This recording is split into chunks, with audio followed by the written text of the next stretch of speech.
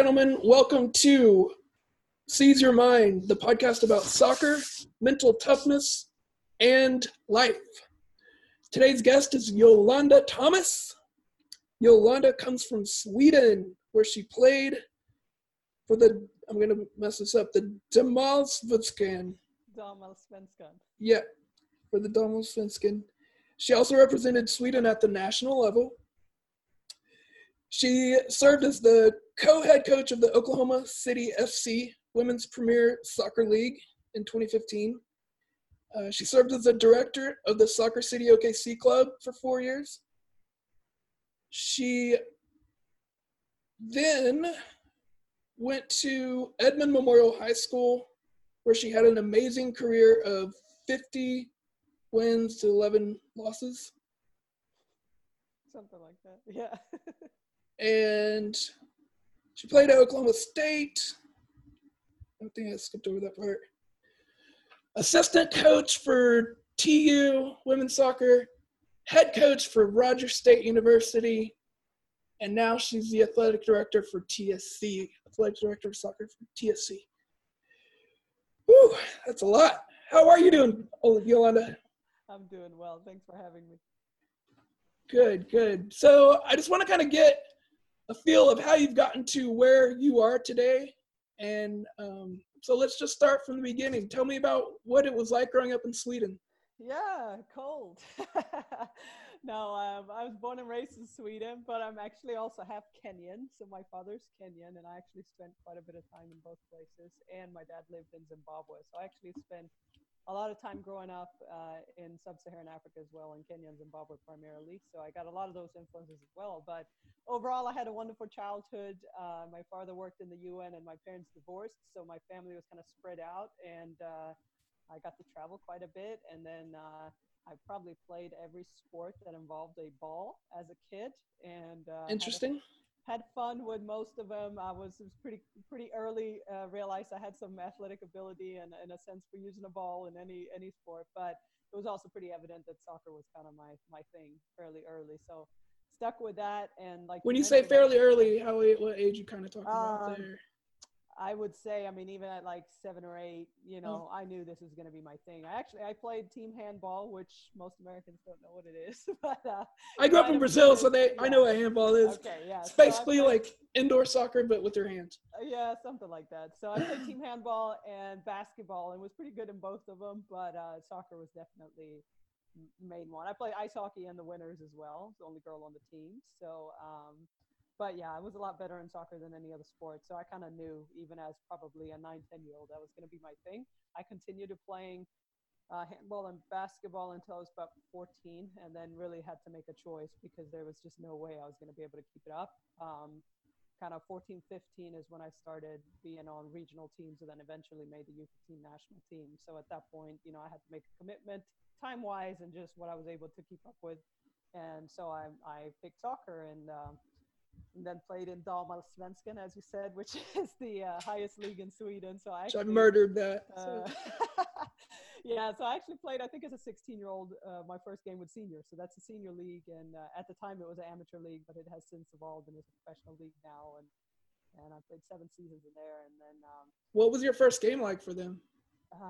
So on the first team that I played on, we had 3 starters for the Swedish national team. One of them was actually the goalkeeper, who was the goalkeeper of the year after the 99 World Cup, I think. She, yeah. So, I mean, she was a stud. And I was always like an attacker or a central midfielder growing up. But when I made it into the seniors, I turned into the left back because someone got injured. And I happened to be able to use my left foot. Okay. So that's where I got my shot. And so I had this, senior goalkeeper yelling at me every step of every game. And it definitely made an impact on me. She was a professional in every sense of the word, and probably scared me quite a bit the first few months. But it definitely shaped what I expect out of players, out of teammates, out of players now as a coach, and how I approach defending. That's for sure. That's great. So, she made you into a good soldier, basically. Oh yeah, she did. Do you remember your very first game for the national team? Yeah, well, so with like U15s, yeah, we played very first one. I think actually we were U16. We played against Germany. So I played in all the youth levels, but I actually never made never did a cup for the senior teams. I played all U15 through U21, and yeah, first time we played against Germany, and they back then Sweden and Germany were kind of the leading youth programs in terms of national teams because those two countries invested early in youth programming, whereas a lot of other countries didn't. Mm. So we played Germany all the time. They were better than us, though. I think they beat us 2-1 that first game. But First game.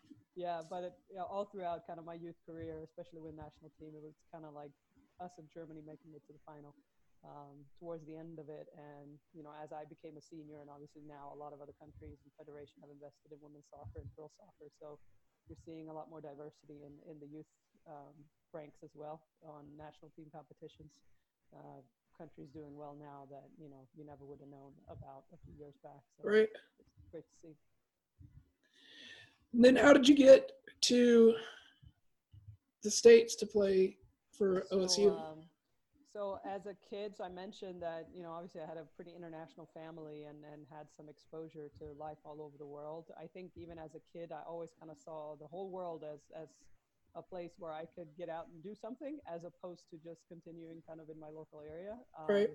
And my sister, so I have 4 sisters, and the sister ahead of me, her name was Sasha, she had left Sweden to go to college in the U.S. and she went to an NAIA school in Mississippi in William Carey for 2 years and then transferred to Florida International University. And I visited her in my teens and saw the possibility of combining education, higher ed, with soccer. And although, as much as I loved playing the game, I was a pretty devoted student as well. And the circumstances in Sweden and even in other European countries, it just made it really difficult to combine elite soccer with full-time university studies. And so that's really the core at why I wanted to come to the US, and then also just kind of always had a desire to explore the world. So I was actually headed to North Carolina and I had a scholarship waiting for me there, but make a really long story short, I had some compliance issues and I was delayed a year because the NCAA deemed me ineligible. So during that time, North Carolina had plenty of talent. I think Heather O'Reilly and Tobin Heath were there at the time. So they didn't really need me, but I happened to knew somebody that knew somebody at Oklahoma State. Okay. And they actually filed paperwork for, I think it took 8 or 9 months to get me reinstated. And so that's how I ended up at Oklahoma State University, which, flying in, I was like, I just knew Oklahoma was like somewhere north of Texas. So I was a little apprehensive, but man, I had a wonderful experience, and Stillwater definitely became a second home, still is. Did you play right back at Stillwater? No. So I continued, rotating quite a bit. So I mentioned I got into the senior team as a left back. Once I got into when you join like youth national team, you're talking about the best players from every club team.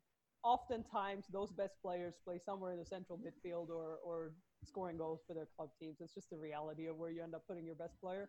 And so you get to camp, there's like 20 out of 24 players are center midfielders in their home environments. And so I caught on to defending and zonal defending pretty quickly. So I turned into a center back, actually. So most of my youth national team career, I played center back. And when I got to Oklahoma State, I started out playing my freshman year as center back, although I think I scored 7 goals as a center back my first year. So That's I insane. took every opportunity to get forward and on set pieces. But each year I managed to convince the coach and prove that I was an asset higher in the field. So I started out as a center back my first year. Into my sophomore and junior year, I played central midfield, either as a holding midfielder or kind of a box-to-box. And by my senior year, I was actually an attacking middle striker. So you're just edging your way up. I did. I finished my senior year, I think, with 16 goals and led the Big 12 that year. So wow. I played anywhere. But I mean, for me, I think I always was a pretty versatile player, and I was always kind of a learner and a student of the game. And I was never, even as a kid, like satisfied. And even when I enjoyed scoring goals, I'm like, I want to understand defending. I want to understand what a winger is supposed to do and whatnot. So I think that just contributed to me becoming versatile. And then being young and getting on kind of a senior team early on, you got to be prepared for whatever chance you're given. And in my case, like I said, I happened to have a left foot as a right-footed player, and there were like 3 injuries in the left back position, and nobody was comfortable on the left side. They're like, give the kid a chance, and I happened to have a good game, and that's how I got into the team. So that definitely shaped how I thought about, making sure I'm versatile. Yeah, not many people at that young age have such a broad view of the game. They're usually stuck in their one position, and I know I was like that personally when I played. Yeah. I think I had, like I said, being in that type of environment where I was actually training in a senior environment, and I mentioned my sister, she taught me just about everything I knew on a soccer field, and she's 5 years older. So she actually passed away after she graduated college. So, that she had a big impact on my life and how I viewed life and soccer in general. But being around senior players and players that were older, I think helped me mature in the game and then take a different approach. Gotcha. What made you fall in love with soccer? I don't know that We're getting deep here. We're getting deep. No, but I don't remember making a conscious choice. I mean, where I grew up, soccer was just on the street, and even in the summer. So I spent a lot of my summers in Kenya and Zimbabwe, and it would be 2.5 months. And my sister and I were the only girls that played soccer, but we'd bring, plethora of soccer balls with us, and not just play with our cousins, but with kids on the street that had a lot less privileges and things than we enjoyed on an everyday basis. So, we were girls, but we were the ones showing up with the real soccer balls. So it's kind of like, well, I guess we'll play with you guys. You are girls, but you do have the soccer balls. So right. That was kind of the bargaining that was happening on the street. So, I mean, that was another thing, you get out, if you got a soccer ball, you can make friends anywhere in the world. And so I think fell in love with it that way. I don't remember not watching soccer ever growing up. I mean, it was just part of the culture. Even as a kid in Sweden, the neighborhood I grew up in, any given day, weather is decent enough, there's kids and even big kids outside playing. So I don't recall having a choice necessarily. It was just part of the culture, and just what you do. Yeah. That's great.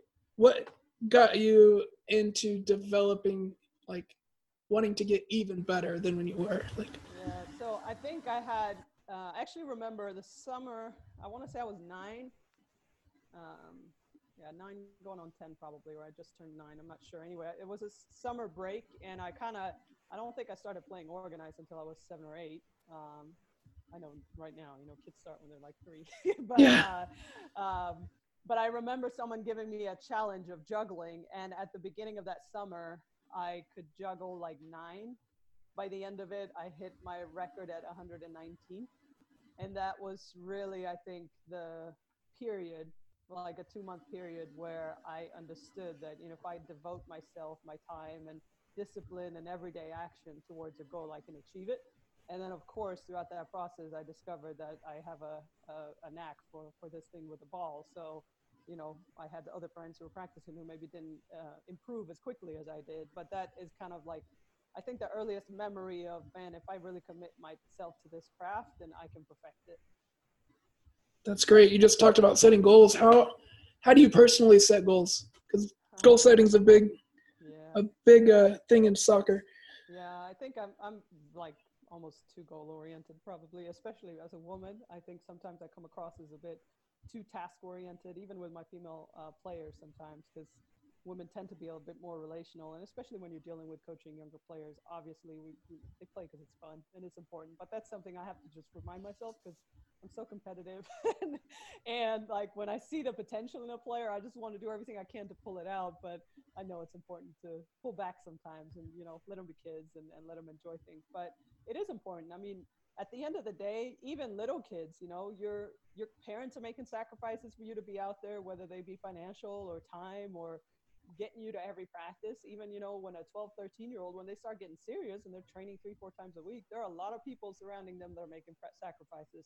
They're making sacrifices, not being with their friends, socializing, and, other things that they're missing out on. And so really about honoring that sacrifice, man. If you're going to devote that time, then maximize that time. And so for me, as a coach, as a player, as a mother, as a wife, I just want to make sure that I'm making the most of the time that I have when I'm devoting it to whatever I'm devoting it to. So I'm pretty goal oriented with not just soccer, but just life in general. even like with my kids. I mean, sometimes I have a 3 and a 6-year-old, and I've got a lot of responsibilities at work, but it's like, you know what, when I come home, they don't want Coach Yo, they want mom. Right. You know, so I have a goal of, you know, if I need 3 minutes in the garage, then I take it to make sure that I'm mom when I walk in the door.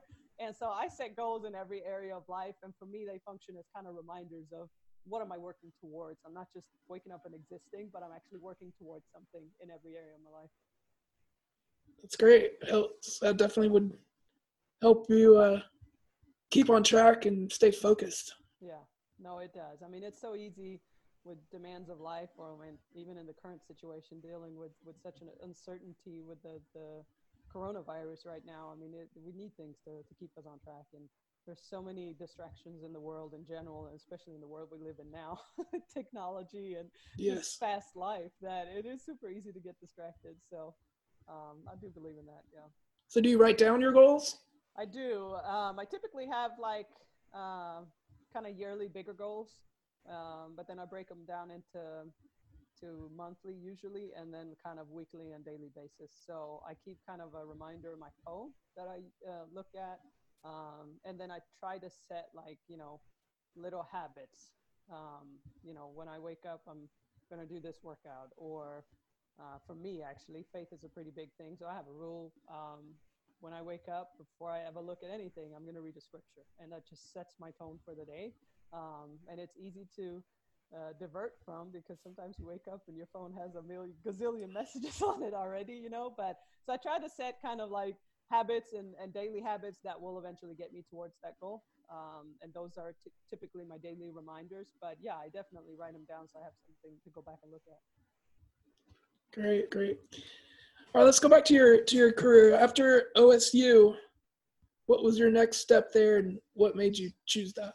Yeah, so my senior year, I actually got injured, and I knew it was pretty bad in the sense that I was in pain a lot, but we didn't really find out what exactly was wrong until the season was over, and I had a herniated disc in my back. And so I actually entered what was it called at the time, WPS draft, I think, but I ended up signing with a team back home. It was just, I was ready to kind of go home and be with my family, along with financially, it was just a better situation to go home to Sweden. So I did sign with a team back home, and then a few weeks or a month later found out that I would have to have surgery on my back. So what initially was expected to be like a 2-month recovery turned into a 6 to 9 month recovery.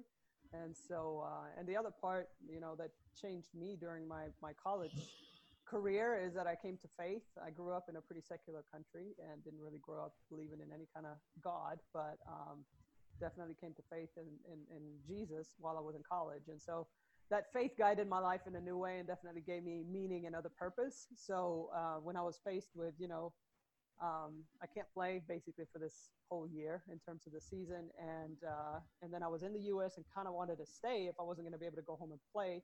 So I ended up enrolling for another degree. And I did a master's degree, and during that year served as a student assistant coach at Oklahoma State. And I think the first time I like coached a camp as a player, I was probably like 11 or 12. Oh, wow. I always enjoyed teaching others what I knew. So I knew I kind of had that passion. But that year of coaching with Oklahoma State, I mean, I think I was more satisfied being a coach than I ever was as a player. Just to be able to invest in someone and help them reach their goal, to me, was a lot more fulfilling than me reaching my goals. And so that was kind of birthed in me during that year, even during a very difficult time, because obviously I would have continued playing if I could have. Right. But that it just gave me kind of a renewed focus. And so after that, you know, I graduated a year later with my degree in my master's degree in international studies, and then had to kind of navigate staying in the U.S. and dealing with visas and things like that, which was a challenge in itself. But also following, you know, the leading of the Holy Spirit, because at this point I was pretty serious in my faith as well, and pretty dedicated at my local church, and answering the call to ministry as well. So that's how I ended up in Edmond. I took a job in a bank, worked there 9 months. 6 months into it, I'm like, I'm never doing this again. I need to coach. So I devised a plan, and I worked summer camps for like 12 weeks straight and saved up enough money to kind of make ends meet.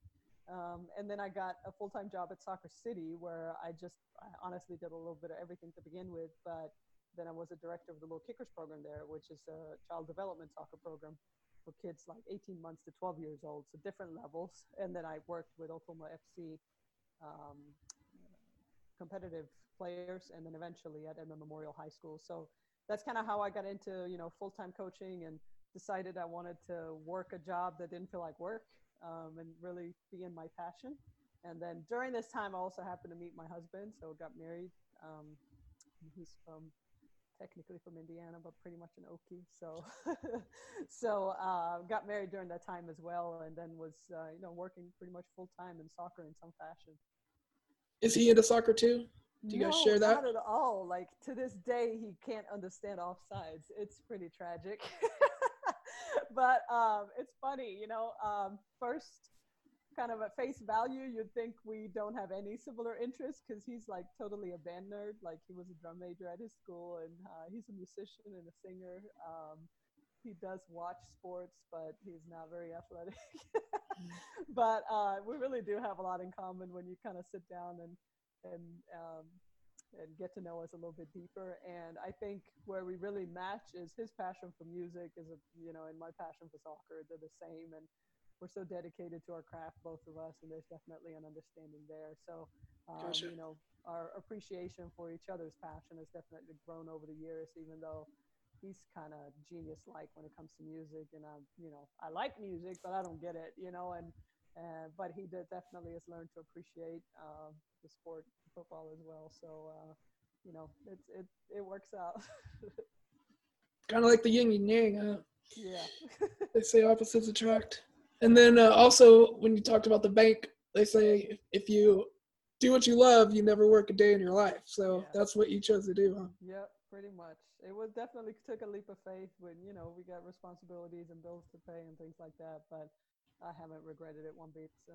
Do you remember that moment when you're like, I'm done? Yeah.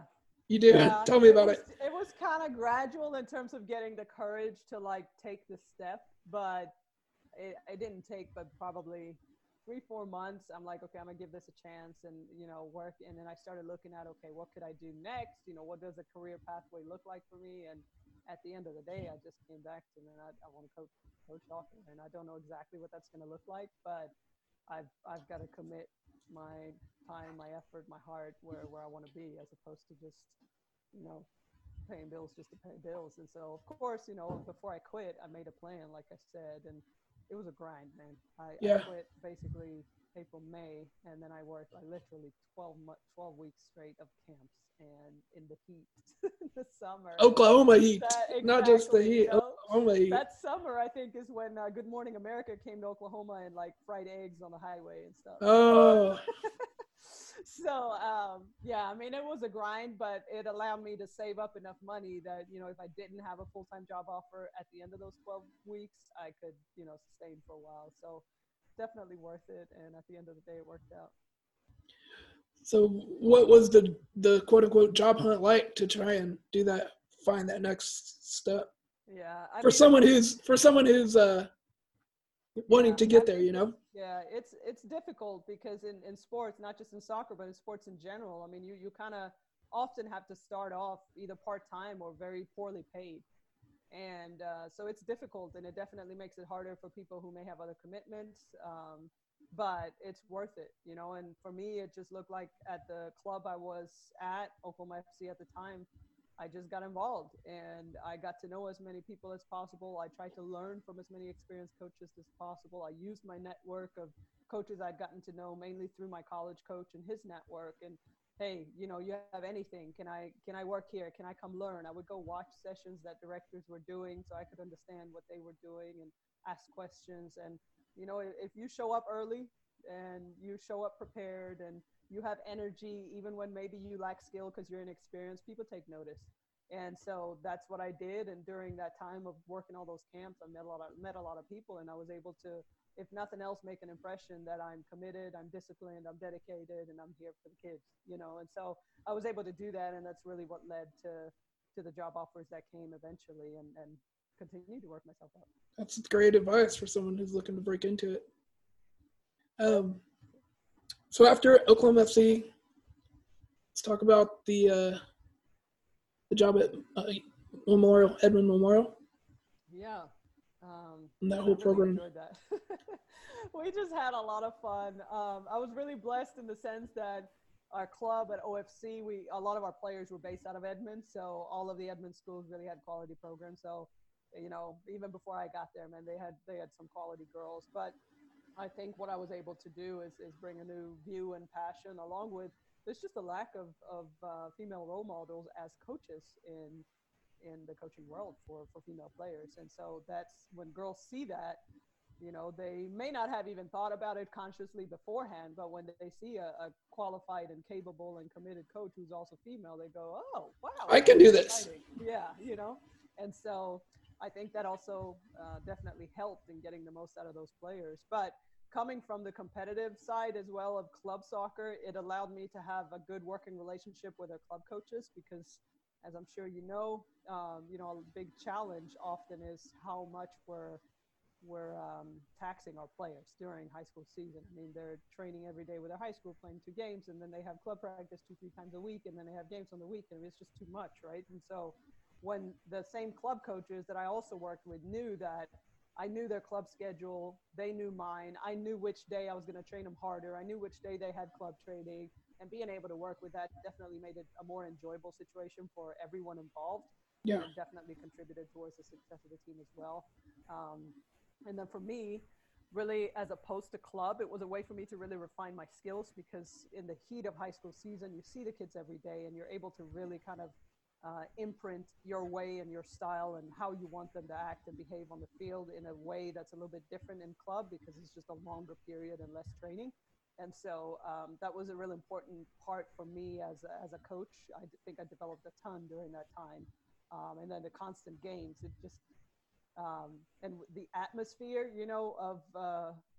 of high school as well, dealing with the pressures and things like that, Yeah. definitely helped me develop as a coach very quickly in a way I think club soccer wasn't able to do for me at the time because it was spread out and less training and less pressure in games at the time. So that was an important piece in my development as a coach.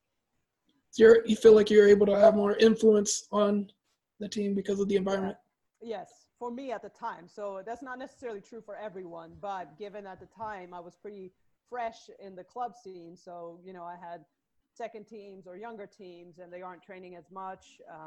At this day and age, when you're having an elite youth team, they're training a ton. So you can probably achieve that in the club environment. But the other piece is, when you're in a high school or even a college setting, you have more control of the entire world of the student athletes. So taking that holistic approach of holding them accountable for their academics and their behavior off the field is a little bit easier in that environment than in the club environment. And so that was definitely something I enjoyed and that forced me to develop as a coach as well. Speaking of developing as a coach, what would you do to develop leaders in high school? And so in high school, really for me, it was about, okay, I have a clear idea of this is how I want the team to act. This is how I want you to play. But me just presenting that idea is going to make them do it. So I had to use kind of exercises to help them internalize it. So I think for me personally, I worked pretty hard in observing and figuring out, who are the leaders of the group even before I appoint them. So naturally, there tend to be leaders in the group and people who teammates listen to. And so winning those people on board first is important, and then empowering them to sell your ideas to the rest of the group.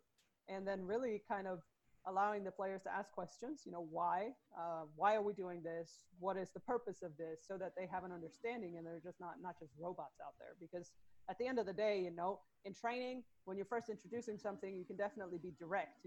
In this moment, this is what we do, period. You can introduce it like that, but if they don't start to begin to understand why, when they're faced with that moment in the game, they can't make the decision themselves. And so really, I wanted to create an environment in which players could own the decisions themselves and give them the information so that when they encounter difficulties in games, they have the tools to solve them as opposed to just looking to the sideline, coach, what do we do now?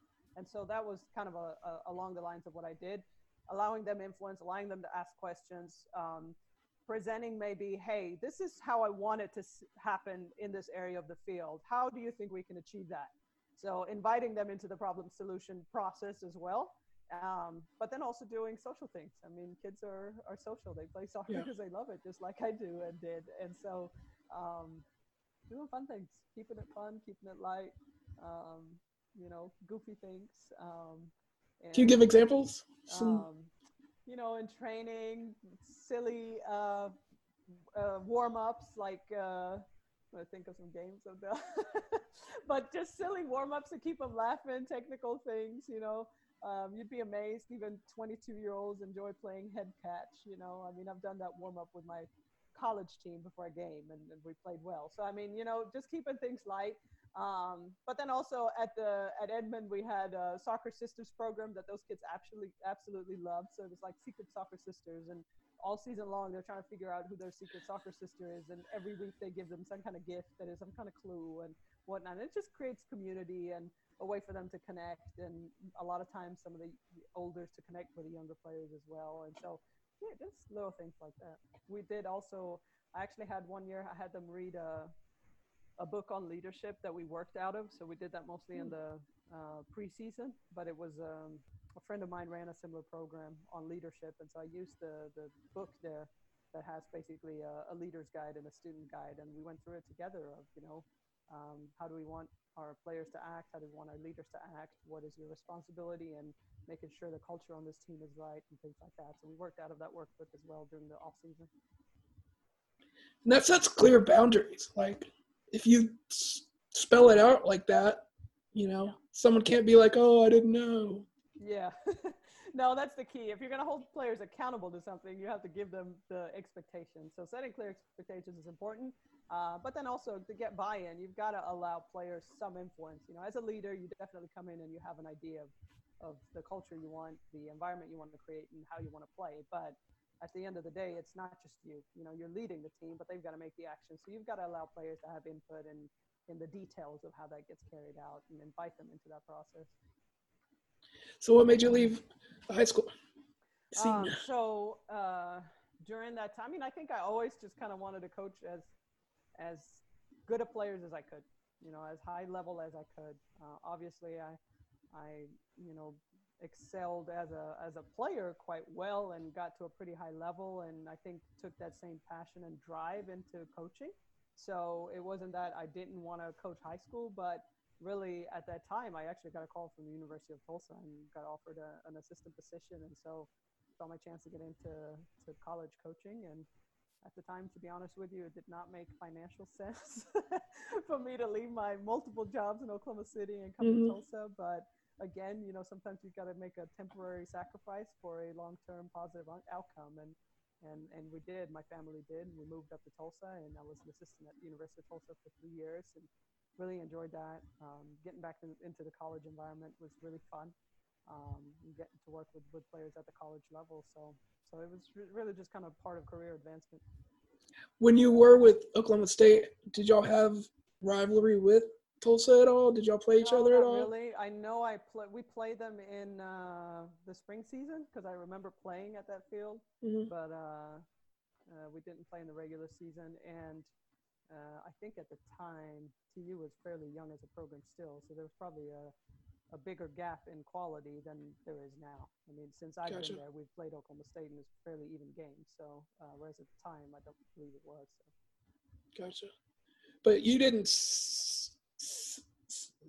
sought out University of Tulsa. They came to you just like out of the blue. Yeah.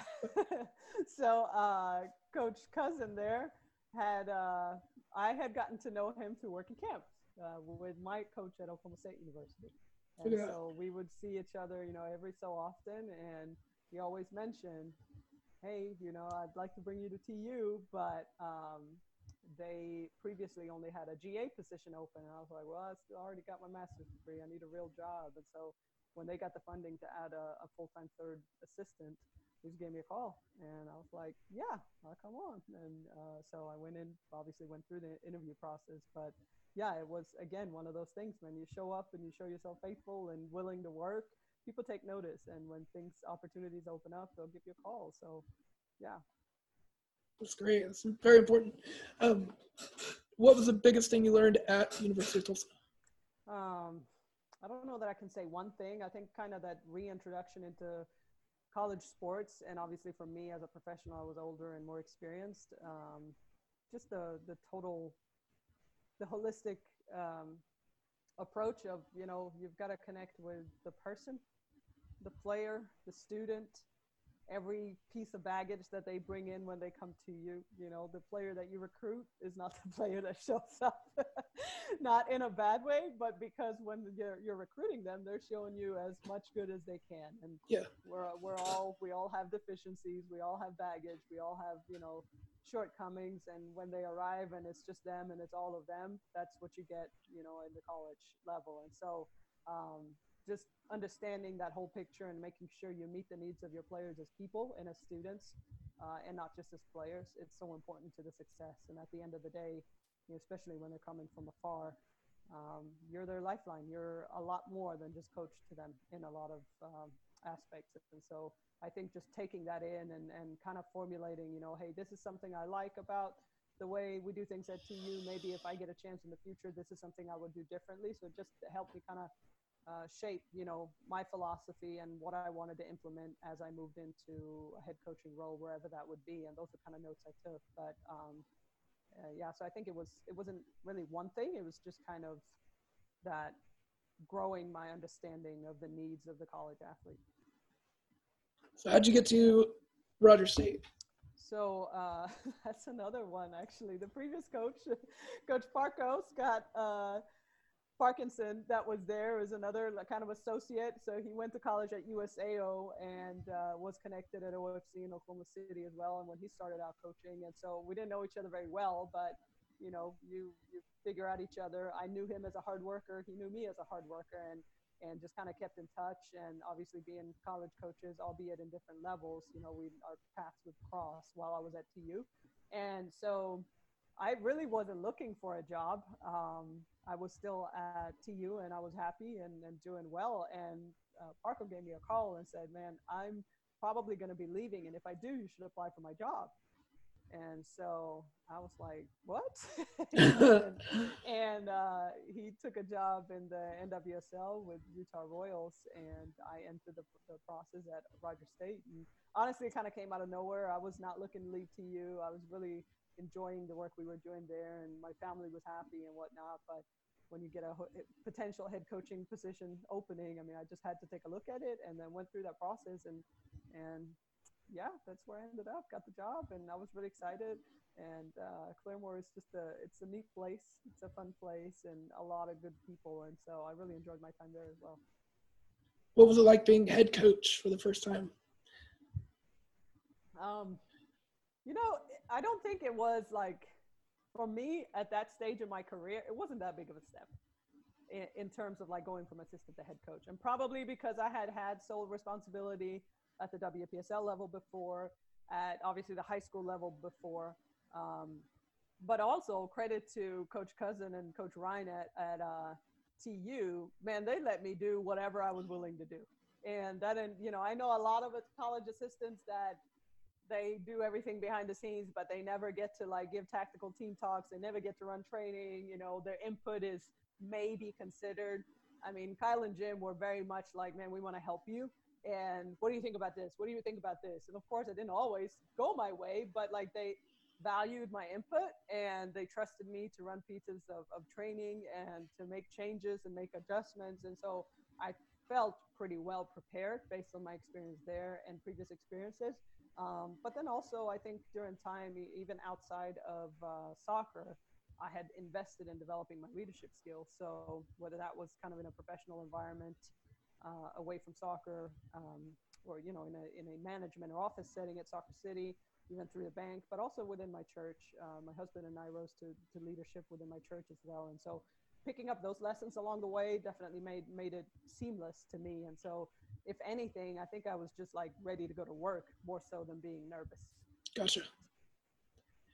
Was when you went in there, you did not recruit that year, correct? Had the team already been recruited for you? Yeah, so they had been signed pretty much the majority of the class, but I think I added 2, maybe 3 that year in pretty short span.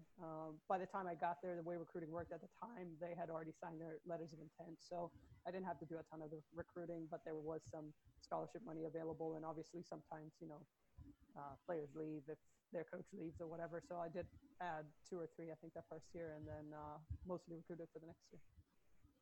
Gotcha. And while at Rogers State, what do you feel was the biggest thing you brought that kind of changed the way things were being done in the women's program for the better? Well, I think the really big positive in coming to RSU is the transition, even though, girls may not have seen it, because I knew the previous coach, he helped me out a lot. So, hey, this is what we've done. This is what we haven't done. This is why this looks like this. Or, I could call him and say, hey, tell me about this recruit. Why did you decide on her? What is she good at? What is she not good at? So, I mean, it was a lot more than just coming in and like, here's your team and you don't know anything about what's happened. So that helped. But I think to answer your question, you have to put in context that the 2 years before I got there, there was a coach who had a lot of success, or I should say one season of very good success. The previous one was kind of the first year of turning things around. Prior to that, they had like 5 seasons of really bad losing. And so there was a lot of transition. And when he got there, he had to recruit really out of JUCOs to get kind of an immediate influx. So even though I inherited some of his recruits, there were a lot of 2-year players. And so there was a lot of turnover in terms of personnel in the team. And so it was at a kind of pivotal point where we could say, okay, at this point, the program is now well known enough and respected locally that we can actually start to recruit 4-year recruits locally and still get talent and compete with like local competitors. Whereas prior to that really wasn't the case. And so I got to be part of that transition and really get in some kids that, could be 4-year players, 4-year contributors, and also actually compete with competing universities in our state and in our region, whereas previously that wasn't really the case. So I think being part of that transition and beyond, wins and losses, just establishing the program as, this is a place where players should go. And club coaches in the state of Oklahoma, North Texas, and surrounding areas would actually know who this school is. And so I think that's where I picked up the torch and was able to do. And so now, even with the next coach, whom I also was able to hand things over to pretty well, he can show up and people go, oh, that's Rogers State. Whereas like prior to me, that just wasn't the case, and so I that was not my own doing. It was a collective effort, but I think that was kind of the pivotal change that isn't necessarily associated with wins and losses, but definitely with kind of the culture and long-term trajectory of the program and even the university. And so I think that was a kind of the pivotal moment in which we were as a team. The other piece was developing an identity and style of play, because prior to that, because of kind of needing immediate wins and being not being able to be too picky in recruiting because of the lack of results in the past and interest of the program. Whereas when I picked it up, I could go, I don't only need a right back, I need that right back. And, this is how we want to play. And so I think the previous coach was a lot more pragmatic in, we're just going to do what we need to do to get 1 or 2 wins here and there, And I respect that and probably would have done the same had I came in when he came in. But by the time I got there, we had more players that could grasp and also be there for 4 years and internalize the style of play. So I think those were kind of 2 pivotal things that I was able to start working towards. Obviously, I ended up only being there 2 years, but I think even now when I talk with a lot of the girls who are there or who have graduated, a common thread that I kind of get is that they now think about what is my philosophy about soccer. And so that's something I wanted to leave them with, and that I know the coach before me definitely had those goals and in terms of his own vision and philosophy of soccer, but because of the state of the program, maybe wasn't able to focus on those things as much. And so I think those were key. And then I think him, myself, even the current coach, there's always been and continues to be a focus on not just athletics, but the whole student athlete, making sure that when they go there, when parents drop their kids there, they know that there are people who care for them as people and care about their success on and off the field, socially, emotionally, academically, all of the above. And I think that's true for the university as a whole, the athletic department as a whole. And that's definitely something I bought into while being there. Tell me about Fortuna. I'm making you talk a lot. I know. Oh, look at that. What was that, 2 years ago? I actually played WPSL. So I played the first year Fortuna was a franchise. And I mean, it's just like I'm just a lifelong lover and learner of the game. And so I had 2 kids and I was like, man, let's get back out there. So I got out there and played, and it was really fun because probably like 70% of the team I had coached at some point, whether when they were kids or, even in high school and college. And so ton of fun, got to play again. And there were some new people that had invested in that franchise in the city of Tulsa. And so I got to know them playing. The next spring, they asked me if I'd coach the team because I was ready to not play. And so I ended up coaching the team. And anyway, so I mean, it's a ton of fun. I think Tulsa has actually produced a ton of talent over, the last 10, 15 years. And I don't know, about 80-90% of our roster were Tulsa-based players. So to get them back together, and these are, grown women with careers, but that have grown up together, and some are obviously still in college, but it was really neat for them to come back and play together as well. And like I said, myself and a few others, I mean, I had one of my OSU teammates, so she's, not that much younger than me.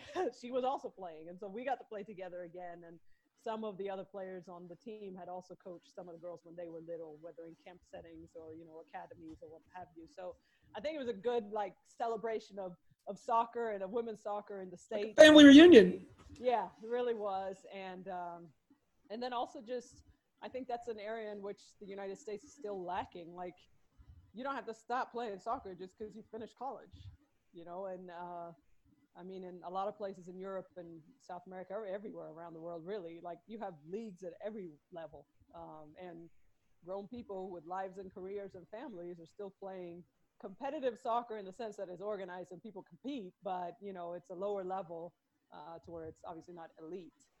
And so I think we're really missing that model in the United States in terms of remaining, lovers and learners of the game and creating a culture of, man, we all get out and play. And so in the absence of that, I think the WPSL really functioned as an opportunity for women to keep playing and share their love for the sport.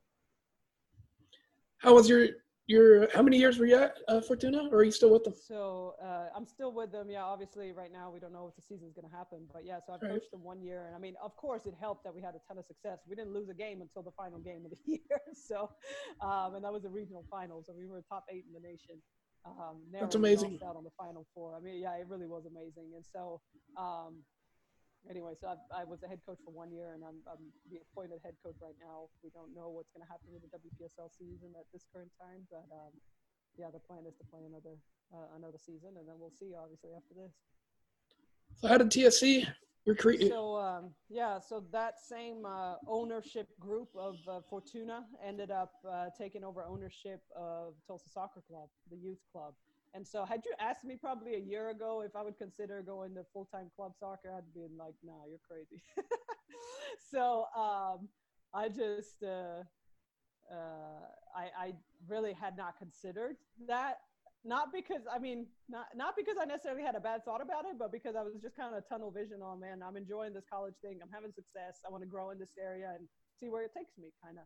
And so I really hadn't thought about it. They kind of brought it up like at the tail end of the season, hey, we're kind of in this process of probably acquiring the youth club. There might be some opportunities here. And I was like, dude, it's August and I'm thinking about college. Like, I'm not thinking about a new job. I'm getting ready to go into grind, And so we really didn't talk about it a whole lot more, but I did complete my USSF B license during that time. And part of that process as well definitely made me think about philosophy and who I want to be as a coach and a leader and what I want to stand for. And ultimately at the end of college season, when we sat down and actually had a serious conversation about, what would me moving into a full-time position at a youth club look like, there were a couple of things that won me over. The ability to impact as many players as possible in a positive manner is greater when you're working in a club setting than with one college team.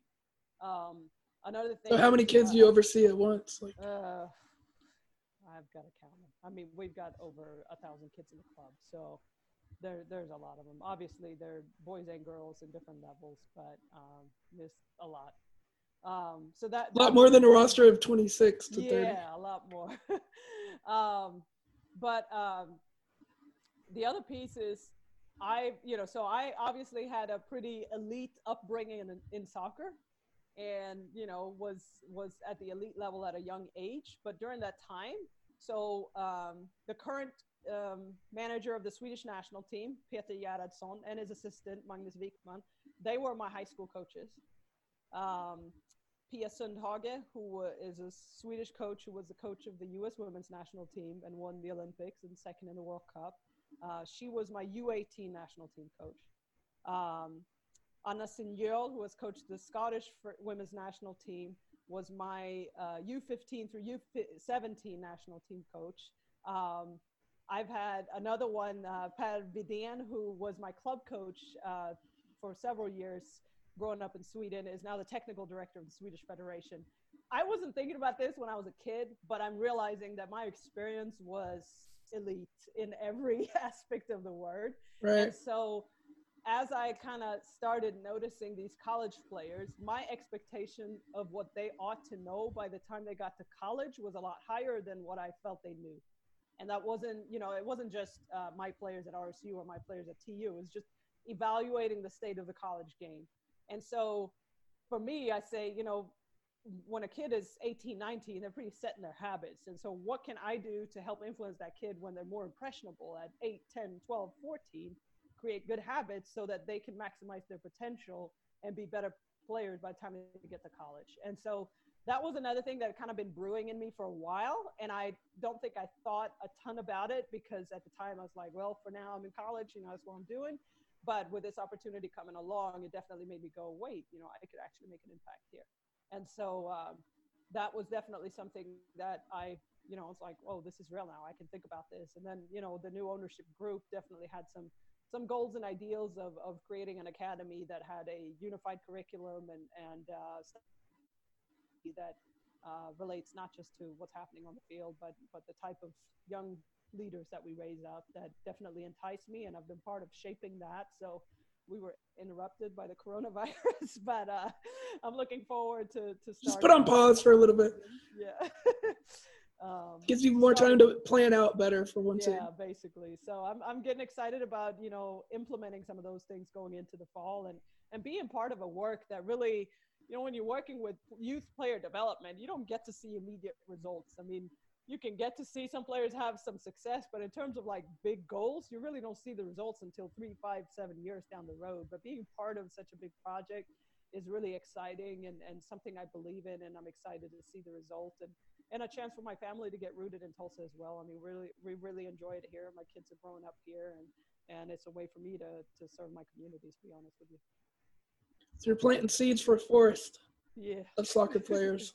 And the other thing is, I mentioned it earlier, there's still a lack of female coaches, but in college coaching compared to club coaching, we are very well represented. I went to a coach symposium for the ECNL, the Elite Clubs National League, in January in Las Vegas. And out of like 350 participants, 9 were female. And this is, a league that is all over the country and producing all the elite players. And the pressures on 14, 15, 16-year-old young girls when they're competing and trying to get Division I scholarships, I mean, they're immense. And they need women as part of that leading as well. And so there are tremendous men out there doing the effort of leading and guiding these kids, but that representation matters. And that's another thing where, it's not always easy, but I think it's important that someone takes that step. And I wish I would, I shouldn't say I wish, I had a lot of those role models, but I'm realizing that's not the case for a lot of girls out there. So. Well, I'm glad you've stepped into that role and are continuing to do so. Appreciate it. I'm sure Tulsa is much better for it, and I know you're inspiring a lot of kids, and soon you will have a beautiful forest. Yeah. Well, I think this is a good place to stop. I just want to say thanks for coming on the show. You dropped tons of knowledge. I really appreciate it, and maybe we'll have you on again sometime in the future. All right. I really appreciate it, Brandon. Thanks for having me. Thanks, Yolanda. Take care. Bye-bye. Bye.